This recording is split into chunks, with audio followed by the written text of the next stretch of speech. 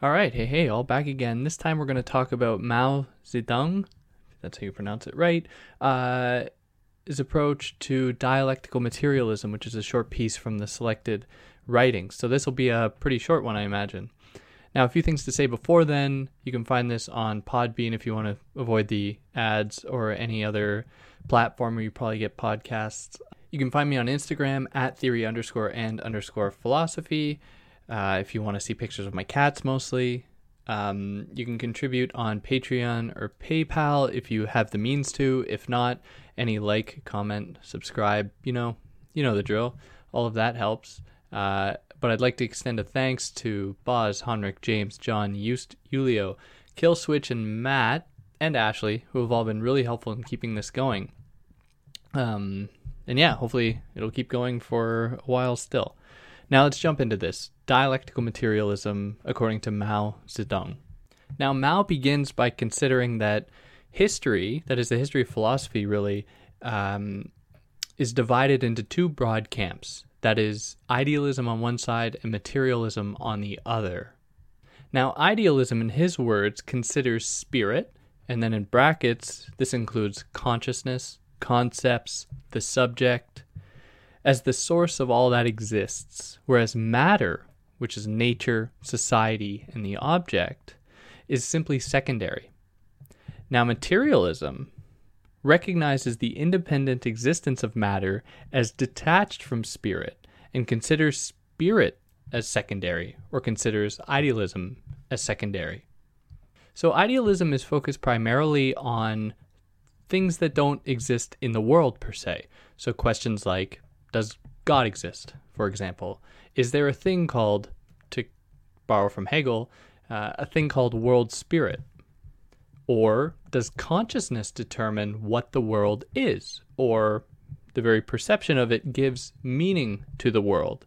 Whereas idealism looks at the world and says, what can we know about this thing? Because we know it's out there. It affects us, we engage with it, we move with it, so therefore there must be something about it we can learn. And perhaps it shapes us, rather than us shaping it via our consciousnesses, or our propensity for spirit, or for self-consciousness, or anything like that. So the split between these two, between idealism and materialism, Mao traces to the split between classes, where he says that the upper classes have a certain amount of privilege, and that, that's not surprising. And with this privilege, they are able to escape the toils of everyday life. So that allows them then to spend their time thinking about things that don't necessarily have any relationship to the real world. So they can sit, and this is the armchair philosopher image, they could sit in their armchairs and contemplate the existence of God, or consciousness, or, truth, justice, stuff like that. Whereas the lower classes are concerned with materialism, because that is their lives. Day in and day out, they have to exist with the world. They work on the soil. They exist among other people in a common struggle, to survive. They don't have the same kind of privilege to explore these higher truths.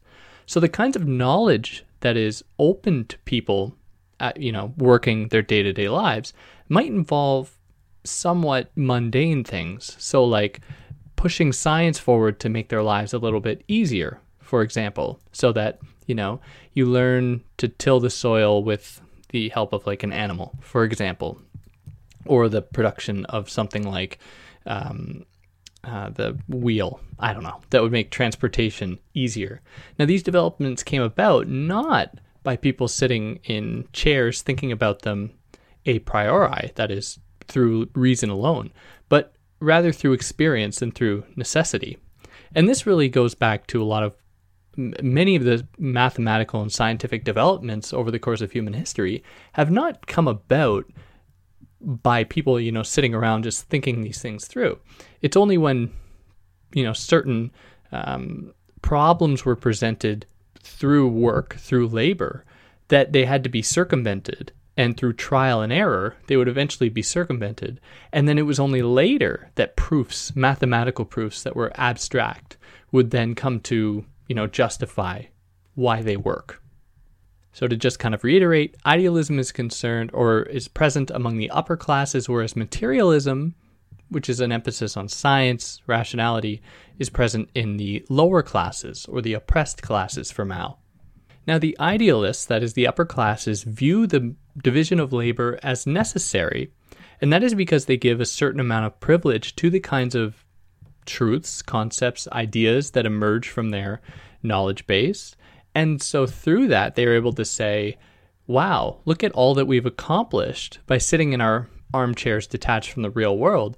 We must maintain these social relations so that we can continue to flourish in these conditions. So it's in the interest of idealism to maintain certain material conditions.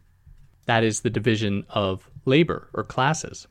So one of the other ways that they justify this is by saying that their truths, that is the things that they come up with, are universal ones. So universal a priori truths of the world, for example, as though the concept can stand in for anything and anyone at any time, and it makes sense to anything and anyone. Now, Mao finds this to be absolutely backwards, because these truths are only accessible to a very small percentage of the population. And so he asks, how can we consider these things to be universal or general? They seem rather very particular. Whereas the material, that is the thing that everyone or the bulk of the people engage with, seems to then have more of a general, more of a universal base, as opposed to idealism. Now, dialectical materialism enters here as a kind of remedy to idealism, because dialectical materialism considers these very social and material factors that have fostered this kind of separation between classes that has allowed idealism to flourish. Now, I should say that although Mao is describing the way that idealism has co-opted these kinds of social relations, idealism goes way back. And he says that idealism probably emerged because people didn't have the tools to understand the exterior world. They didn't have barometers, they didn't have, scales, they didn't have rulers or yardsticks or anything like that, just a few of the examples to understand the world. So they had to then look to spirits, to religion, to gods, to give them explanations for things that were out of their reach. Now, with production and with the relations of production, people have developed the means to actually understand the world. And it is through that, then they're able to, in Mao's mind, then they can then shed the kind of shackles of religion and superstition and open themselves up to the truths of the material world. So dialectical materialism tells us something about knowledge. It tells us that the social conditions that are real and material, that these social conditions set the base, set the timber for what knowledge is going to look like, how it is going to perform itself, how it's going to come into fruition. So that is how he's able to say that materialist dialectics is the only scientific epistemology. Now, what does that mean, scientific epistemology? Well, we know what science is. Science is concerned with the material conditions of the world, more or less, through, cause and effect, through observation, through any kind of other, the scientific method of putting forward a hypothesis, testing it, and seeing if your hypothesis works out or not. And epistemology is the study of knowledge. So he says that dialectical materialism is a kind of scientific epistemology because it is epistemology, or it is concerned with the foundations of knowledge. And these foundations are found in the very material conditions of the world. So this is kind of like how Kant describes synthetic, which is like, maybe I'll just say artificial, or related to experience and experience in the world, what he calls synthetic a priori knowledge. So kind of a priori, that is through reason, to think about the world itself, to think about experience, but through reason. In some ways, and of course, some people out there might want to downvote this for me equating Mao with Kant, which they would be right to do, and I'm not saying that. I'm just drawing a kind of similar parallel. is that Mao is trying to think of the very material conditions that give knowledge its possibility.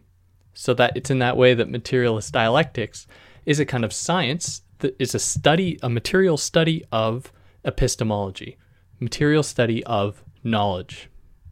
Wow, and I tried saying that a few different times, and that's the best I could do. So I hope that wasn't too confusing. So to just kind of finish this off, he gives us 2 steps to conducting materialism, or dialectical materialism, where the first is to acknowledge that the world exists independently of our consciousness. So the world isn't just out there because we have consciousness. So in that way, he's not a Kantian, because Kant, if you don't know, thinks very much that the world is conditioned. It is constituted by our perceptions of it. It's more complicated than that, but in a nutshell. So for Mao, it is important that we regard the world as having its own existence separate from us. Now, the second step for him is to acknowledge that matter, the world, society, these things are always in movement. They're always changing. They're always developing. And this is really the dialectical side of it, because dialectics, for those that don't know, I shouldn't have assumed that everyone knows what this is, but a dialectic or dialectics is the movement between, or the conflict between an idea, what is taken as a thesis, and an opposing idea, an antithesis. So it's an opposite or it's oppositionary pole, which, when they come into contact, kind of clash and emerge anew in the form of a synthesis, which then assumes the form of a new thesis that is then opposed by a new antithesis. And so here the cycle repeats over and over and over and over again. And it is in that way that society and history, matter, are always moving. They're always developing because there are always these kinds of conflicts, these clashes emerging. And it is through that we see constant development and change. Now, he contrasts this to the idealists who just try to universalize everything, whether it's, the paragons of religious dogma who say that God created it all. God's the explanation. And that kind of arrests development. It stops us from being able to consider the world in its own terms as a dynamic, fluid, organic thing. Or if we think about something in the world in terms of in Hegel, world spirit as just one idea, this kind of universal, abstract thing that doesn't have any kind of tangible relationship to the world. But Hegel does say that this thing changes. This is just the example that Mao gives, that is, world spirit. So this movement then is teleological for Mao. This dialectical materialism posits a telos. Now what a telos is a movement in a kind of progressive way. So things are progressing. So in his words, he says that dialectical materialism investigates the world as a progressive movement from the inorganic to the organic, and from thence to the highest form of the movement of matter, society. So yeah, that's about it.